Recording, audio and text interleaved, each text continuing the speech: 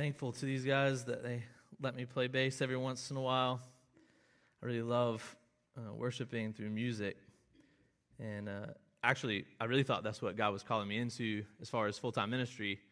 I really thought I was going to be a music pastor. I love music. But God opened me up with experiences and spoke to me through His Word, and we've had a winding road to be here, and I'm so grateful to be here. But the band lets me play with them like once a year, so I'm enjoying my one day a year. The video that comes up as we're switching over, it plays a couple different reasons. One is that we want to be intentional that prayer is not just a transition time for our church. That really, as we pray together as a congregation, that we really want to be praying together, not just closing our eyes so the set can change. So the video gives us a little bit of built-in time, just where it's not awkward on stage. But the video has a little bit of meaning. So in Galatians, we're seeing so far Paul reaching out to this church and saying, hey, you need to be saved by faith and faith alone in Christ alone and not through works. It's not through works that you're saved. So we see a lot of justification by faith. That's a theme that runs throughout.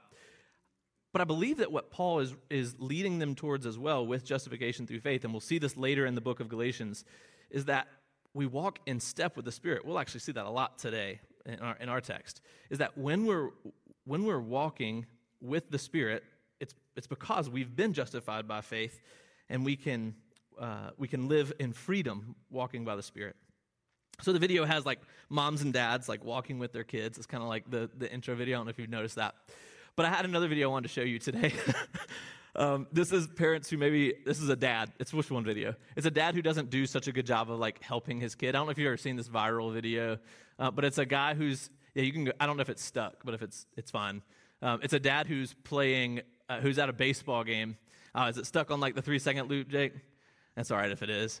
So there's a dad at a baseball game, and he has a cup of drink in one hand. I guess it's okay to say beer in church. I don't normally do it. He has a beer in one hand, and he has his like little girl in the other hand, like this. And oh yeah, there it is. Okay.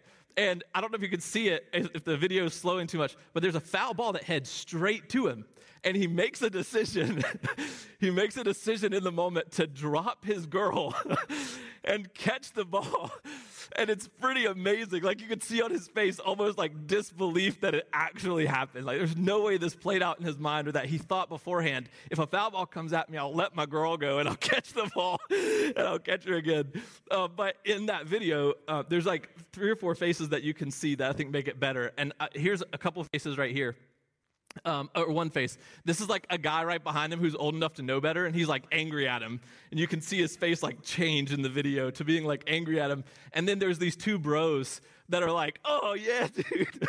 Like that was awesome. That was miraculous. And then you've got the girl who's like, what is happening in my life right now that my dad would drop me for a foul ball? But I think about there's some parents who are like helping their kids walk, and there's some kids who are saving their beer in sacrifice of their kid.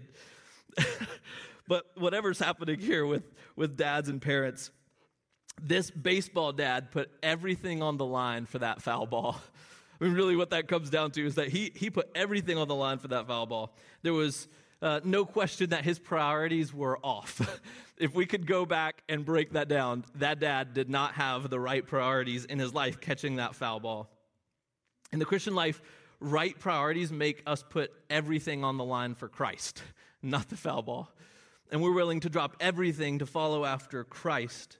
Christ actually calls us to give up everything for Him. Like the baseball dad willing to drop the kid and the beer, but more. We have to lose our lives completely. Matthew 16:25, Jesus says this. He says, for whoever would save his life will lose it. But whoever loses his life for my sake will find it. Whoever will save his life will lose it. There's nothing holding on there. You lose your life. In Galatians, this call to lose your life in Christ takes the stage. In chapter 2, verses 17 through 21, which is where we'll be today, the main idea is that a life surrendered to Jesus will be led by the Spirit, and that a Spirit-led life is a life of righteousness. So we're going to put those 2 things together and say it like this. The Spirit leads us to righteousness. The Spirit leads us to righteousness.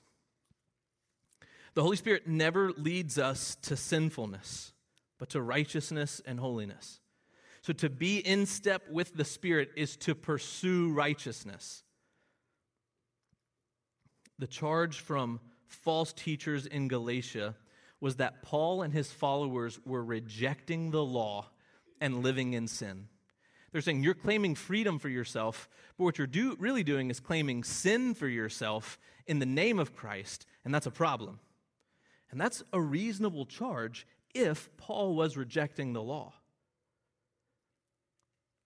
But Paul wasn't rejecting the law. Paul was honoring the law. It was the false teachers who dishonored the law. The false teachers held the law up as the justifier. They held the law up as the means of righteousness.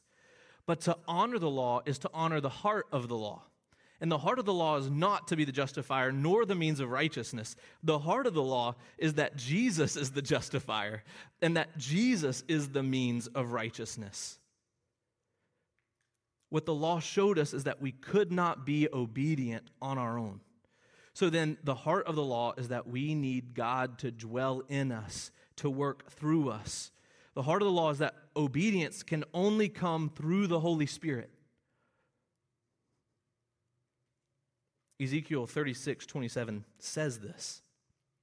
In this prophecy, he says, I will put my spirit within you and cause you to walk in my statutes and be careful to obey my rules. So even here, as we're learning about the process of redemption, where does walking in statutes and being careful to obey rules come from? It comes from the Spirit inside of them. It comes from the Spirit inside of us, the Holy Spirit inside of us. Our righteousness can only come through the work of the Holy Spirit. And that's a crucial principle for us to understand the text of Galatians. So let's walk back to verse 15, actually, today. We're going to be spending most of our time in verses 17 through 21, but let's read verses 16 and 17 just to establish some context. Turn over with me, Galatians chapter 2. This is what it says in verse 15. We ourselves are Jews by birth and not Gentile sinners. Yet we know that a person is not justified by works of the law, but through faith in Jesus Christ. So we also have believed in Christ Jesus in order to be justified by faith in Christ and not by works of the law, because by works of the law, no one will be justified. So remember, he's talking to Jews here. He's specifically referencing how Peter had been a hypocrite and gone his own way. Here we continue in verse 17. But if in our endeavor to be justified in Christ, we too were found to be sinners, is Christ then a servant of sin? Certainly not. For if I rebuild what I tore down, I prove myself to be a transgressor. For through the law, I died to the law, so that I might live to God. I have been crucified with Christ. It is no longer I who live, but Christ who lives in me. And the life I now live in the flesh, I live by faith in the Son of God, who loved me and gave himself for me.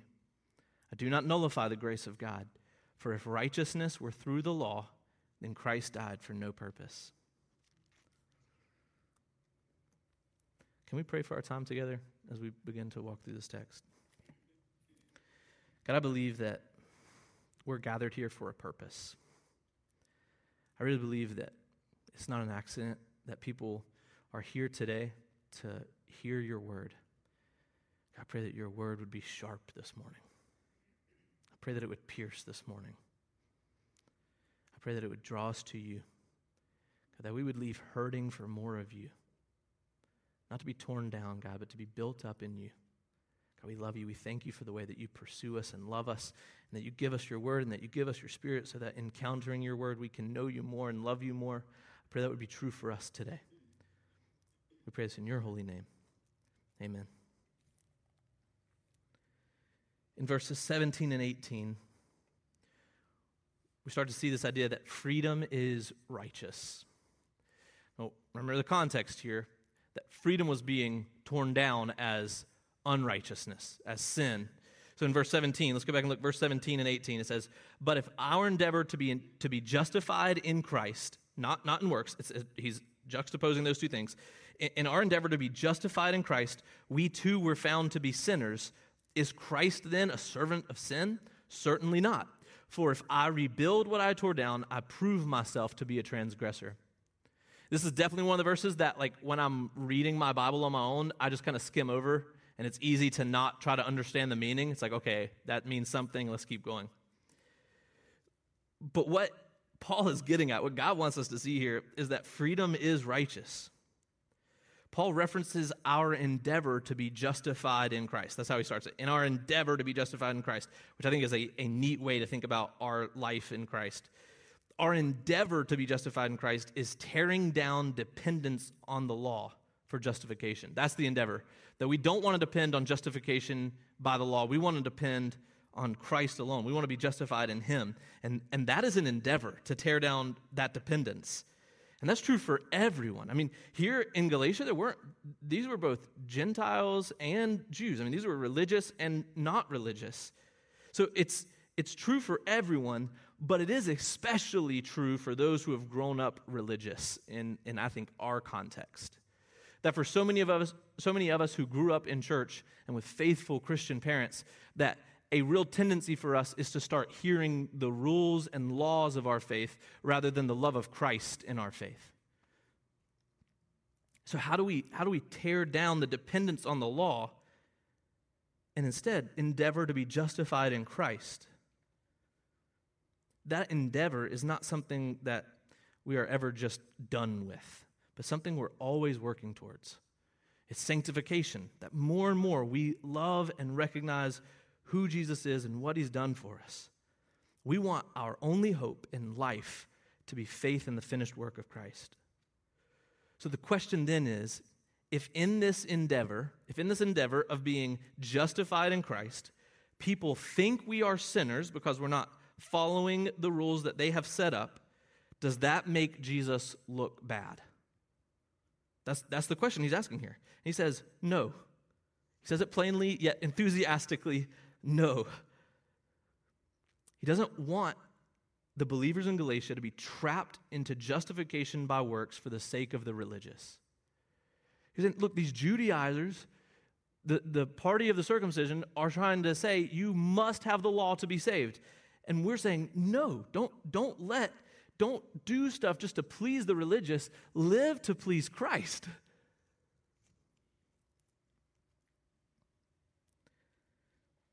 Verse 17 in this text references verse 15. Look back at verse 15. He says, we ourselves are Jews by birth and not Gentile sinners. Some of that's tongue-in-cheek. He's kind of saying, like, we know we're all sinners. That's actually what the next phrasing is that we know that we all need saving. But that word there for sinners, he's not saying that the Gentiles are sinners and the Jews are not. That we can see that in the context, that he's saying we're all sinners. He's saying it tongue-in-cheek. So he's using that same language here in verse 17. Paul is using the language of the Judaizers. Those false teachers who came in were saying, hey, you guys are sinners, you're embracing sin, and you're making it look like Christ is okay with your sin. That's what you're doing. And Paul's saying, no, the rules that you've built up in the Mosaic Law are not the rules that Christ has called us to follow now. So he's saying, you're building up fake rules. So Paul is using their language, calling the Gentiles sinners. They can only think of the Gentiles as sinners, needing the works of the law to be made righteous. But Paul isn't calling the Gentiles sinners. He's condescending to the false teachers. He's like, look, if this is what you want to say, then let's say it. He does the same thing here in verse 17. If we're found to be sinners, a version that's a really good version is the CSB. I use the ESV on Sunday mornings. Another really good version is the CSB. It actually has quotation marks around sinners, so as to make sure that that's understood, is that he's saying, look, even if we're found to be sinners, right? You can understand it when I say it that way. It's like, look, if I'm adopting your language and you think of us that way, even if we're found to be sinners in your mind, like these Gentiles who don't follow Mosaic law, like the circumcision group would say, they're saying you're making Christ a servant of sin. You're abusing grace. You're sinning all you want because you think Jesus just turns the other way now because of grace. But Paul obviously and openly rejects that cheap grace mindset. He's not embracing what they're accusing him of. And he makes it very clear. Romans 6 is a really great text to parallel this text. And in Romans 6 and verse 1, Paul says this. He's the same writer. It's God's word. He says, "What shall we say then? Are we to continue in sin that grace may abound? By no means." Enthusiastic, plainly. We're not to continue sinning so grace may abound. Look down just a few more verses later. Romans 6:15. He says, "What then? Are we to sin because we are not under law but under grace? By no means." So Paul is making it clear, like, hey, you guys are saying that we're sinners. We're not. In Romans, he's very clear. We don't believe that you can just sin and do whatever you want, and it's okay. It's covered by the blood. Don't worry about it. Keep sinning. It's fine. Jesus wants you to live your best life. Go get it. That's not what he's saying. Is Christ a servant to sin? Certainly not. Does Christ free us to sin? By no means. What Christ frees us to is righteousness. Christ frees us to righteousness. Therefore, Paul says in verse 18, if I were to start trying to justify myself before God by my works, then that would truly be sin. What would be sin for us would be to say, God, you need me to do work for you to save me. That's the real problem. That's the real sin. And it's ironic. The false teachers were saying, your freedom is sin, Gentiles. The fact that you don't do all the laws that we do means that you're in sin. In reality, their captivity to the law that had already been fulfilled was sin.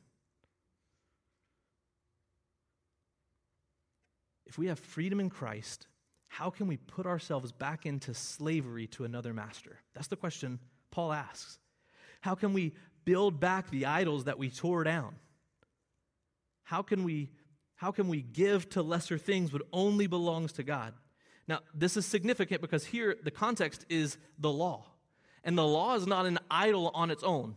The law being given to the people, it was not an idol. But the law was never meant to be the means of salvation either.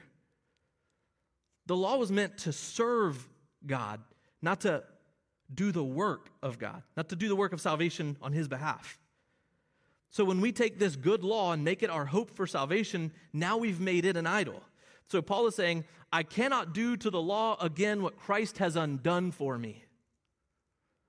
I will not set the law back up on the pedestal that only Christ can have in my heart.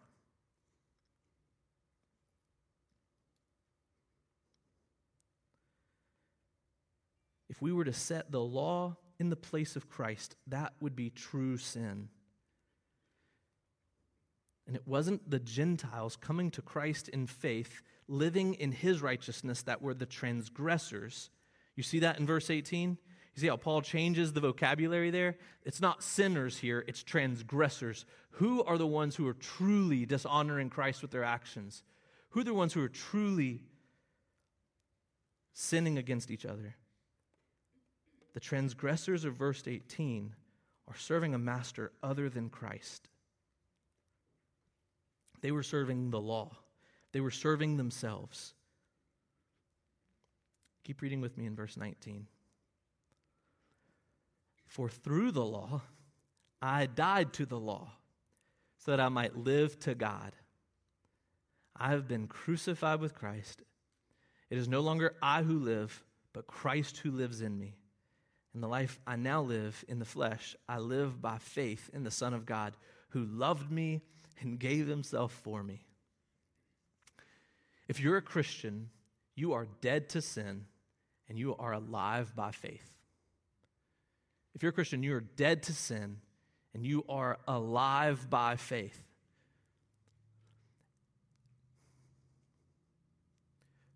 Through the law, I died to the law. I want you to get this image of verse 19 of a big fish getting swallowed by an even bigger fish. Through the law, I died to the law. This law that entraps us and condemns us this law that the Judaizers, the false teachers, were placing over these free in Christ Christians, this law that entraps us and condemns us, we die to this law through the law. You're like, well, that seems not how. Like what? Using the same word twice. How do we do that? Well, Paul is referencing the law of the Spirit of life in Christ Jesus. We're going to see that in just a couple of seconds in Romans 8. The law of the Spirit of life in Christ Jesus. This law of love and life fulfills the law of Moses. It satisfies it. It swallows it up. Not to abolish it. The law still exists. It still exposes. It's still good. But it's been fulfilled by Christ. So he's not abolishing the law, but he's saying those who live by the law of the Spirit no longer have to live by the law of Moses. It is satisfied. Romans 8 says it like this. This is Romans 8, verses 1 and 2. There is therefore now no condemnation for those who are in Christ Jesus. Don't you love reading that verse? Can we just read it again together just so we can read it again? Because it's just good.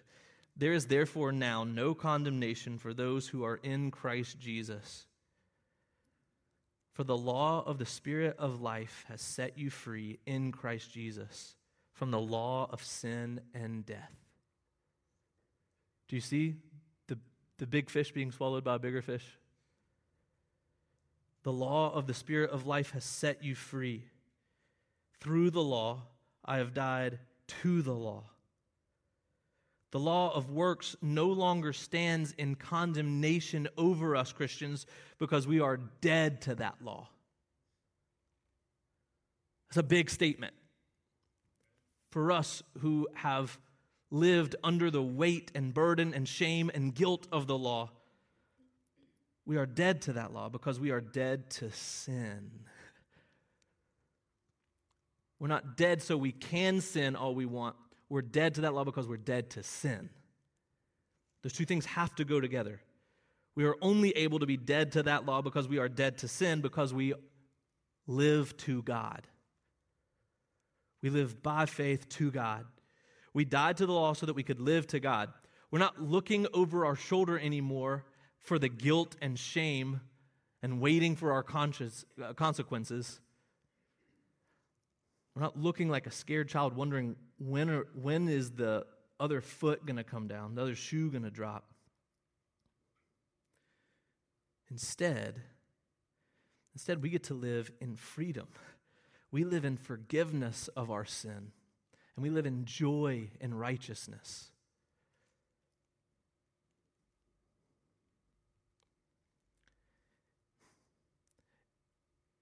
The righteousness of the Christian life comes through our walk with Christ. That when we're indwelled by the Holy Spirit, we want what He wants, we enjoy what He enjoys, and we go where He leads. So for us, we're free from the law because we are now in Christ. But I believe that we have many Christians living in condemnation now. I think that's true. I mean, we can look around, we can, even from our own experience, identify how at times we live in condemnation. We put condemnation over us, and yet we claim to be in Christ. Listen to God's word. This isn't me. I'm not saying this. Listen to God's word. For those in Christ Jesus, there is no condemnation. Now, does this mean you will never be condemned? No, you will be. Peter stood condemned just a few verses earlier, right? Condemnation happens, but you will not live in that condemnation. There's a pretty significant difference there.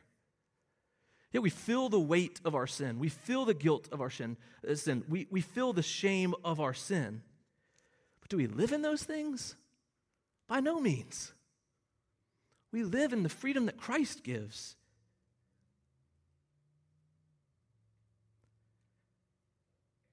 You will not live in that condemnation. Instead, we're able to repent out of a desire to fellowship with Jesus. And if you repent of your sin, true biblical repentance doesn't allow you to stay in your guilt and shame. We can't stay in guilt and shame when we're turning towards Christ, loving Him. It changes the focus of our eyes. Yeah, shame for a moment, but then our focus is on our rescuer. We don't have to dwell in our sin. We dwell on Christ. Your sin doesn't reign over you, Christian. Jesus does.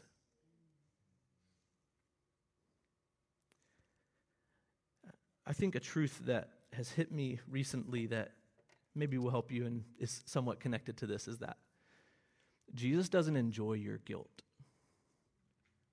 God doesn't enjoy your guilt. Do you know who enjoys your guilt and your shame? The enemy. Do you know what living a life full of guilt and shame, do you know who that pleases? The enemy. A life of joy because we're able to reject our sin and follow after Christ and admit our sin because we have a loving Father who loves to correct us and put us back on the right path, who we're grateful for correction. We love to go and admit our sin because we want His help. He's the one waiting for you. You don't have to worry about admitting your sin. You don't have to worry about repentance. But in repentance, we get to enjoy Jesus. Jesus enjoys your joy. So pass away that guilt and shame. Leave it behind. Experience it for the moment, and then repent. Turn from your sin. So Paul can say that he has been crucified with Christ, and he can say that and rejoice. He's saying, it's good that I took Jesus' death, because in taking his death, I also took his life. I also take on his life. Right? The death is sad. The death hurts. There's humiliation. There's shame. But we don't stay in death. We move to life. We embrace the new life. We're a new creation. We're newborn. We're born again. Do you not know that all of us who have been baptized into Christ Jesus were baptized into his death? We were buried, therefore, with him by baptism into death, in order that, just as Christ was raised from the dead by the glory of the Father, we too might walk in newness of life. You can live on that one all week. If you're worried about getting fed at church, there you go. There's the feeding. It's the word. We were buried, therefore, with him by baptism into death, in order that just as Christ was raised from the dead by the glory of the Father, we too might walk in newness of life. Imagine the glory of the stone being rolled away in front of the tomb, and imagine that your life has experienced the same glory of sin dying and Christ living. That you have new life in Christ that you get to experience fully because the Spirit dwells in you.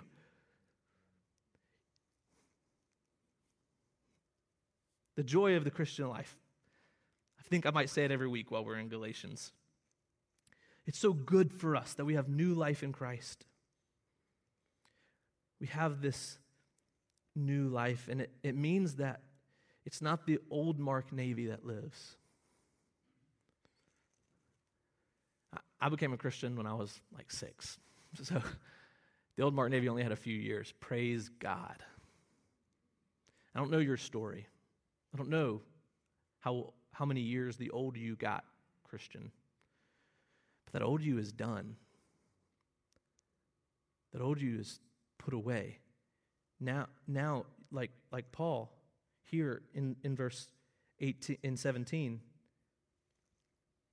now you're a part of the endeavor to embrace the fullness of Christ, to be filled with all the fullness of God.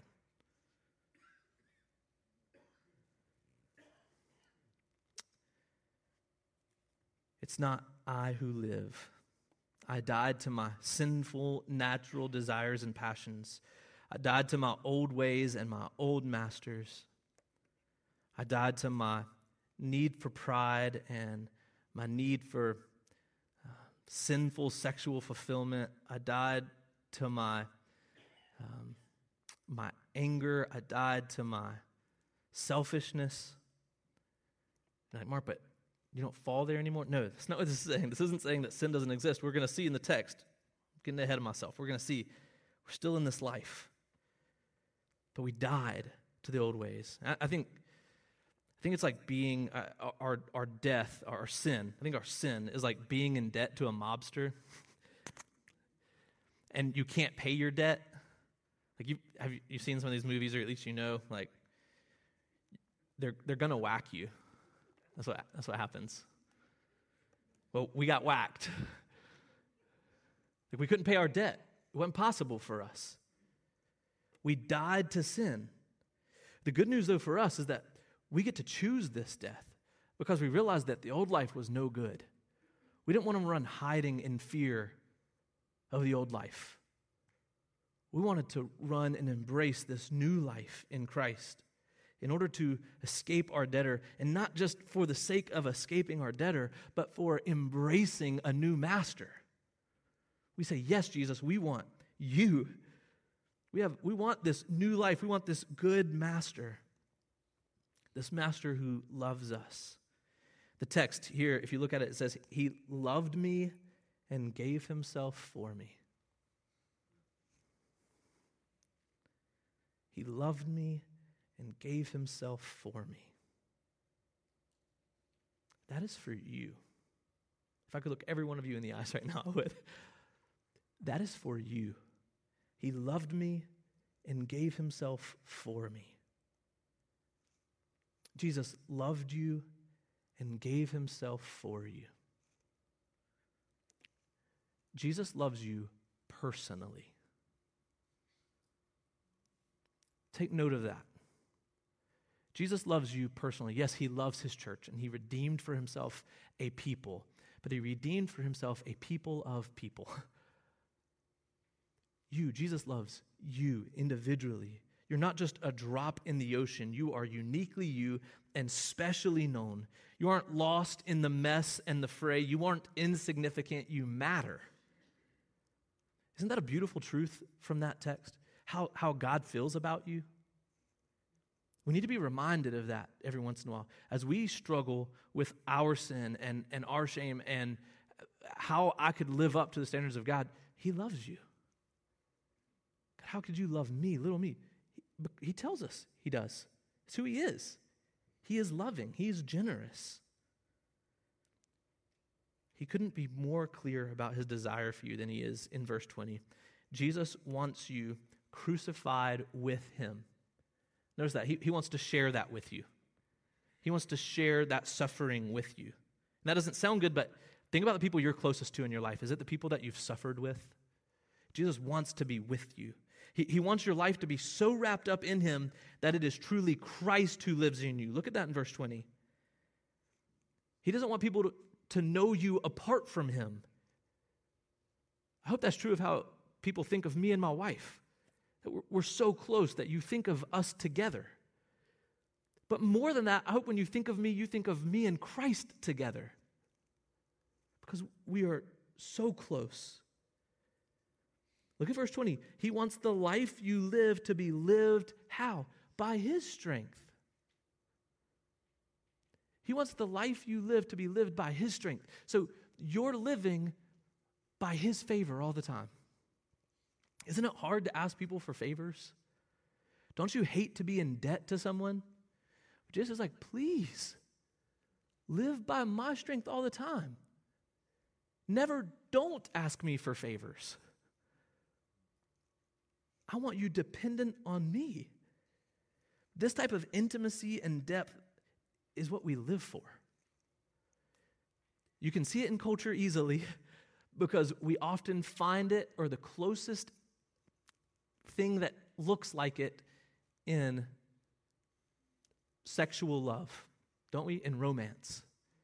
That's the closest thing to this that we can find. And look how it's idolized everywhere. Isn't it? And yet, here, God is saying he wants us. He wants to be known with us. He wants to be known through us. We were designed for this. But we are still in the flesh. We still fall to sin. Even though it's no longer our master. Even though it's no longer our master, it's still flares up. It still pulls at us and reaches for us. We still live in a world full of sin. So how do we stand up to sin in this new life? What's the call to action here? How do we stand up to sin in this new life? By faith in the Son of God. We stand up by faith in the Son of God. So really, our standing is just weakness. We stand up to sin by saying, hey, here's Jesus. We hold him up. We live in his power and our certainty that he will eventually and finally deliver us from sin. Romans 6, 9 through 11. I should have just told you to keep a finger in Romans 6. Such a good parallel. Romans 6, 9 through 11 says this: we know that Christ, being raised from the dead, will never die again. Death no longer has dominion over him. This is verse 10. For the death he died to sin once for all. But the life he lives to God. So you also must consider yourselves dead to sin and alive to God in Christ Jesus. Whose righteousness do we depend on? Whose goodness do we depend on? Who led the way? Who leads the way? It's all about Jesus. So how can we be certain of Romans 6, 9 through 11? How can we have faith in this? Because of who God is. He's trustworthy. He's faithful. He proves himself that way. We trust him because of who he is and how he always acts towards us. And we just saw in verse 20 that he is loving and generous. He loves you and gave himself for you. He is loving and generous. That's who he is, and he does not lie, and he does not go back on his word, and he does not change. He is loving and he is generous, and he is always acting in love and generosity. Do you think of God that way? God is always acting in love and generosity. We know this is true because of his history. Read your Bible. Flip through the pages of the Bible. Read it. This is who he is. He's proven himself this way. The gospel is clear evidence of this truth. He loved us and gave himself for us. And I bet it's been true in your life too, Christian. Look at verse 21. I do not nullify the grace of God, for if righteousness were through the law, then Christ died for no purpose. Here's the thing. Christ died for a purpose. Christ died for a purpose. Even though we don't abuse grace, here Paul is saying, we also don't nullify it either. Yet we live in righteousness. Yet we pursue Christ. We reject sin. We're not beholden to the law. But we're also not creating a new rules-based, works-based, this is how to get to heaven. We're not nullifying grace by saying righteousness is important. Our righteousness can't exist without grace because it comes from Christ. Both grace and righteousness for us come from Christ. So if righteousness came from the law, we don't need Christ. That's the message here. If righteousness came from the law, we don't need Jesus. We can do it without him. Christ died for no purpose. But if righteousness is imputed to us, if righteousness is given to us from Christ, then we can't do it without him. So he died for a purpose. So we thank God for his grace because it's by grace that Christ gives to us his righteousness. His death wasn't worthless. It was so valuable. His death and his resurrection was the most valuable thing through all of history. It was for a purpose. And that purpose was our redemption. Whenever we let false teachers place additional rules on salvation, they're essentially calling Christ's death worthless. They're saying that it wasn't enough and that other means were needed. But here's the thing, the law was never intended to bring salvation. It was only ever intended to show our great need for a Savior and guide us to righteous living. Even before Jesus came as a baby in the manger, it was never the law and never law following that saved anyone. It was always faith. It's always been faith. Look at Hebrews chapter 11. Abraham, Moses, Samson, they were all saved by their faith in a coming Savior. Don't be confused as you read the Old Testament. There's not an Old Testament God and a New Testament God. There is one God, and He has always chosen to redeem His people by faith. It was never the law that led them to righteousness. It was always faith. And that is true for us today. And now we have a greater gift than those in the Old Testament had. We have the gift of the Spirit. Now the Spirit who dwells in us by grace through faith leads us to righteousness. So we're not checkmarking every Mosaic law. We're not checking over our back to see if we're about to get smited or dropped into a pit, because the Spirit who lives in us leads us to righteousness and cares for us. The Spirit leads us to righteousness so we can live in freedom in Christ, because it is only through faith in Christ that we can have the Spirit in us. If you're here and you're wondering if you're a Christian, if you think you might be but you're not sure, here's how you can know. Ask yourself, where would you say salvation is found? How can someone be saved? Trust Jesus alone for your salvation. How do you receive help for your problem with sin? Trust Jesus alone for your salvation. If you believe that He died for your sins and rose again, you can be saved.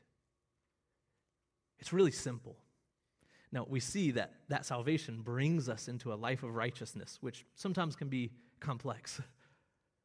But the message of the gospel is not difficult to grasp. We have sin. The law written inside of us teaches us that. You don't have to know Moses' law to know that you're a sinner. And we know that sin deserves consequence. We know bad things deserve consequence. But Jesus died. He took your consequence.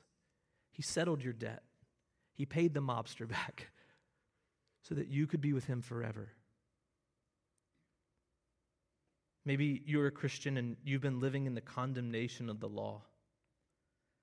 Today is the day to repent and embrace the forgiveness of a Savior who was condemned on your behalf so that you could have life in Him. So before we enter into a time of taking communion together, I want to pray with you. And as we pray, consider that as we are about to take communion and Jim Korth, one of our elders, leads us in that, consider that it is only by the blood of Jesus, it is only by His body laid down for us that we could be saved and enjoy His freedom. Would you pray with me? Father, we know that our actions and our desires deserve death. God, You created us to be with You, and in our ignorance and in our pride, we shunned You and chose our own way.